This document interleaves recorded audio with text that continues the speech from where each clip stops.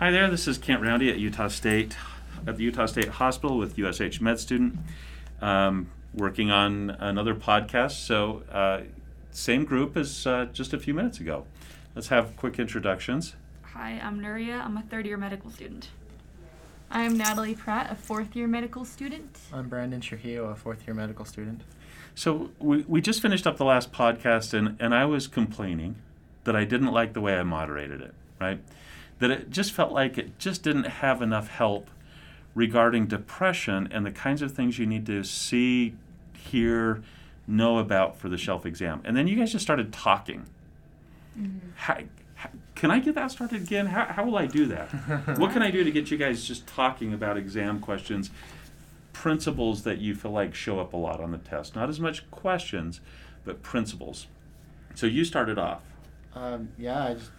Well, you asked me about MAOIs, and so I mentioned that MAOIs are never really the answer choice if they're asking you what to use, but it'll show up as in this patient is taking one, and then now they're experiencing side effects.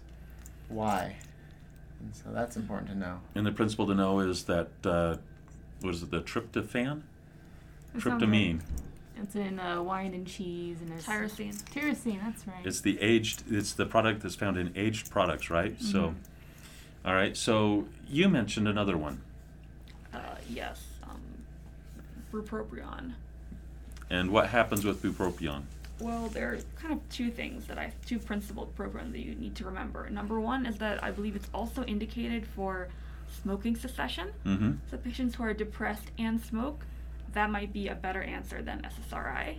Mm-hmm. And the second thing is that in patients with anorexia and bulimia, their seizure threshold is lowered, and bupropion also lowers your seizure threshold. So in those patients, if they have depression, bupropion is not the right answer because it could precipitate seizures, which is not what you want to be doing. Mm-hmm. Considering that came out of a study of like 20 people, 30 people, that has really had a profound effect on test question.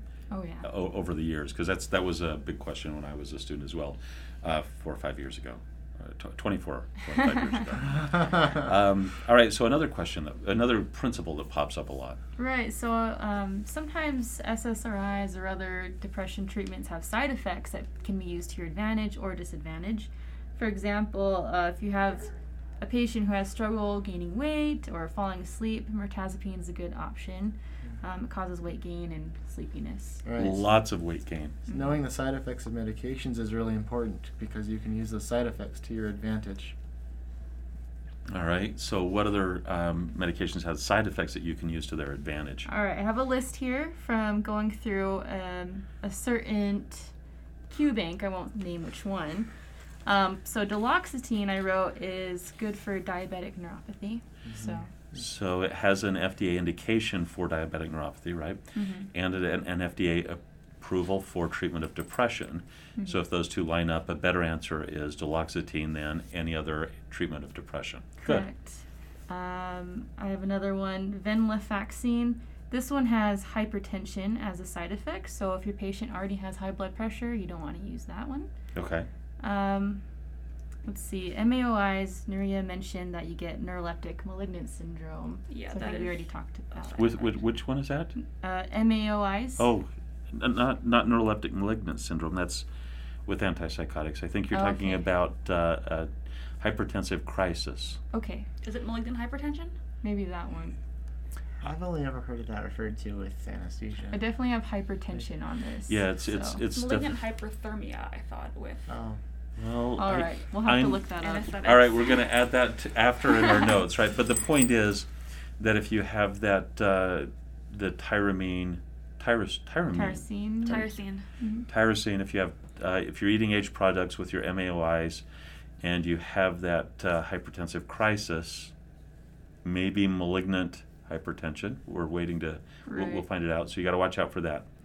So comorbid condition is another thing that we have to watch out for, yes. right? And you would see that with Effexor also, right? The problem with comorbidities. I'm sorry, I'm skipping ahead a little bit. We already mentioned the comorbidity of hypertension. With venlafaxine, we have to talk about diet and MAOIs. And then go ahead. All right. Just one last one on tricyclics. apparently can cause seizures and cardiac delay. So just recognize that there's a little bit of a cardio aspect to that as well. A good call. And then I think you want to go over treatment time. That's also high yield for how long you should commit to a treatment for depression. That's a good that point. comes up on boards all the time. Mm-hmm. Yeah, even, treating depression, if you find something that works, once remission is started, you can't just come off of the medications because there's a very high likelihood that another episode of depression will follow. Mm-hmm. I guess another thing that shows up on... What is I've seen different numbers for how long you keep somebody on an antidepressant. 6 months, a year for the first episode. If it's a second episode, maybe you don't stop antidepressants. But that's what I think I understand from the literature. What is it that seems to be the test question answers? Well, I have in my notes 6 months, and for chronic depression, 1 to 3 years. 1 to 3 years, okay. So, but that's just for that one Q bank. Yeah, I think that's probably still within the realm, though. That sounds that being aware that it's okay to take an antidepressant off. I think multiple episodes, then they stop talking about not coming off, but maybe a second episode, 1 to 3 years. Right. That sounds right. And then third episode might be a lifetime that you're on antidepressant medications. Potentially, yeah. What other kinds of things show up about or treatment of depression? You mentioned something earlier that's not a pharmacological approach, I think.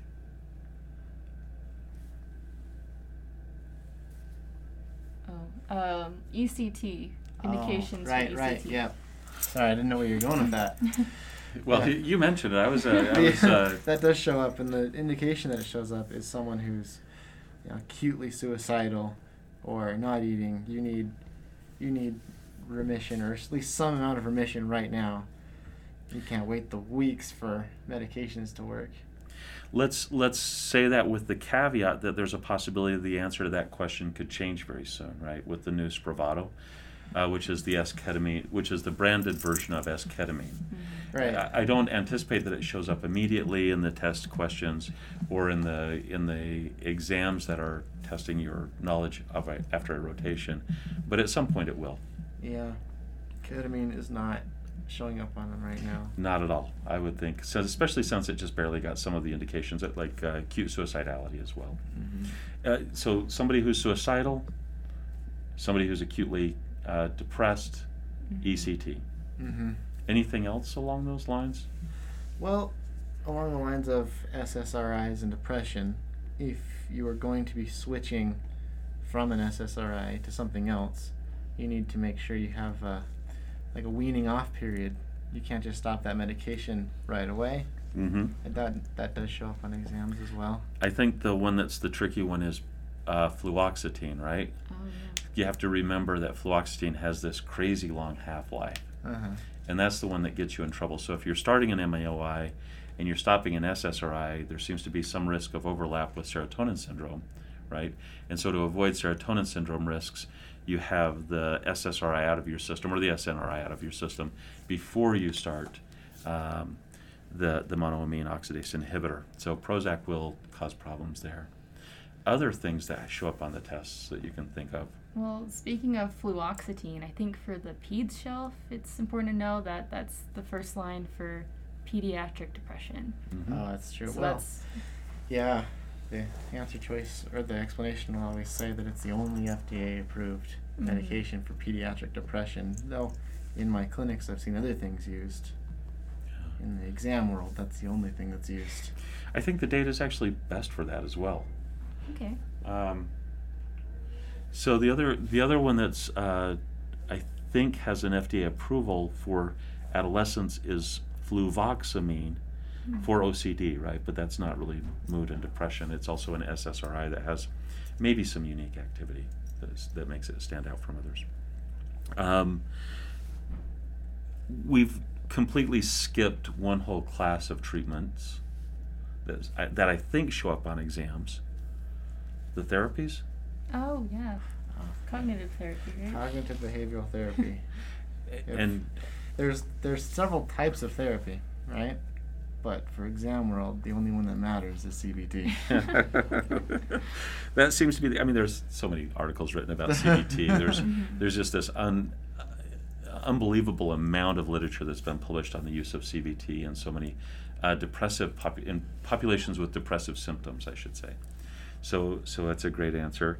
And I think maybe the thing that seems to get most students through is cognitive behavioral therapy as a way of identifying cognitive distortions that everybody holds them, right? And checking the facts about those to find more accurate cognitive thoughts that seem to change your mood over time. Is that a reasonable way of thinking about it? Mm-hmm. You have a better way? No. I thought you might. I was hoping you did, because mine kind of got lost there. The way it was once explained to me by a therapist is that for depression, people who are depressed have like negative thinking, and it's like a closed loop. And the idea is that the purpose of the therapy is to break the loop and to build a different loop that's not as negative. And over time, you can retrain yourself to not get stuck in the negative spiral thinking that makes you depressed. I think it's worth pointing out that it's not just breaking negative loops. Those loops are also typically very inaccurate, right? So it's these inaccurate cognitions that we hold that we can actually replace those with more accurate cognitions that seem to be mood changing. I don't think exercise shows up on the shelf exam. I don't think light therapy shows up unless there's a question about depressive disorder with seasonal component, and I don't think those show up. Be careful, because there's not a seasonal affective disorder in the DSM, but I'm not sure about the ICD-9. I don't know if the tests come from the DSM or the ICD-9. But it doesn't sound like that looks, I'm not seeing any looks on your eyes that say that seasonal affective disorder is something that shows up. I've seen, I think, light therapy in study materials, but it's for sleep disorders, not for depression. Interesting. Like, I've seen it for treatment of like shift work and like delayed sleep phase. You certainly see it in clinic. That's not that uncommon to find seasonal mood changes in the physicians you're under trying to manage them. And it's kind of like a moving target, because it's better, it's worse, it's better, it's worse, Oh, that reminds me, there's one other question that seemed to show up a lot when I was going through, and that was trazodone. That helps people sleep. FDA approved for depression, and then a side effect you have to watch out for, right? Yep. Everybody knows that one. Everybody here is blushing, so we'll just leave that one alone. I'm blank right now. I can't think of I it. know where he's going. That's why people switch from that to bupropion. Okay, that's why everyone's laughing. Got it. Right, because of the problems with priapism, right? Right. There's, I think it's under 1%. But it does show up on the shelf. I've seen But that is going to show up on the shelf. What I don't know is if it's management of the condition, right, or if it's just recognition, or if it's the ability to provide informed consent. So I don't know how it shows up, what the STEM would look like. It's only just recognition. They don't say what else you should do next. So Okay. from what I've seen. So would it be something along the lines of somebody shows up at the emergency room with an erection that has lasted however many hours to meet criteria for priapism? What is the likely culprit? Is that the kind of question that would show up? I think so. Or it'd be like they're taking this medication. They just straight up say what's a side effect that could happen. Okay. So it's pretty first order. All right. Do they ever ask things like headaches, sexual side effects beyond the priapism with trazodone, or like tolerability questions for antidepressants? I think I've had questions while practicing about sexual dysfunction and SSRIs, where you'll have like a patient who is on an SSRI and he comes back in and sexual dysfunction is occurring and they're like unhappy about it, and then I believe the correct course is they talk about switching medications at that point. My understanding is it's usually a switch to either mirtazapine or to bupropion. I think bupropion is what I saw. Yeah. All right. Any other things that are coming to your minds? High yield kinds of principles, concepts that seem to be tested a lot with depression. I know we talk about it a lot in other podcasts, but SIGI caps, since we're talking about depression. Oh, yeah, know those. Just know it. Backwards and forwards. Backwards and forwards, Sleep, right? interest, guilt, energy, concentration, appetite, psychomotor, suicide. There you go. 5 out of 8. 5 out of 8. Is it 8 or 9?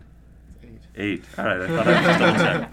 All right, very good. 14 minutes. I think that's kind of the target time, and I think this is kind of what I have envisioned, like maybe not as many of these just rapid fire pearls, but with a little luck, and if we have other students that end up listening to these kinds of podcasts, we can try and focus it to have a content about going to the rabbit holes, which are about treatment in the area that you're interested in the future, right? You guys are going into primary care.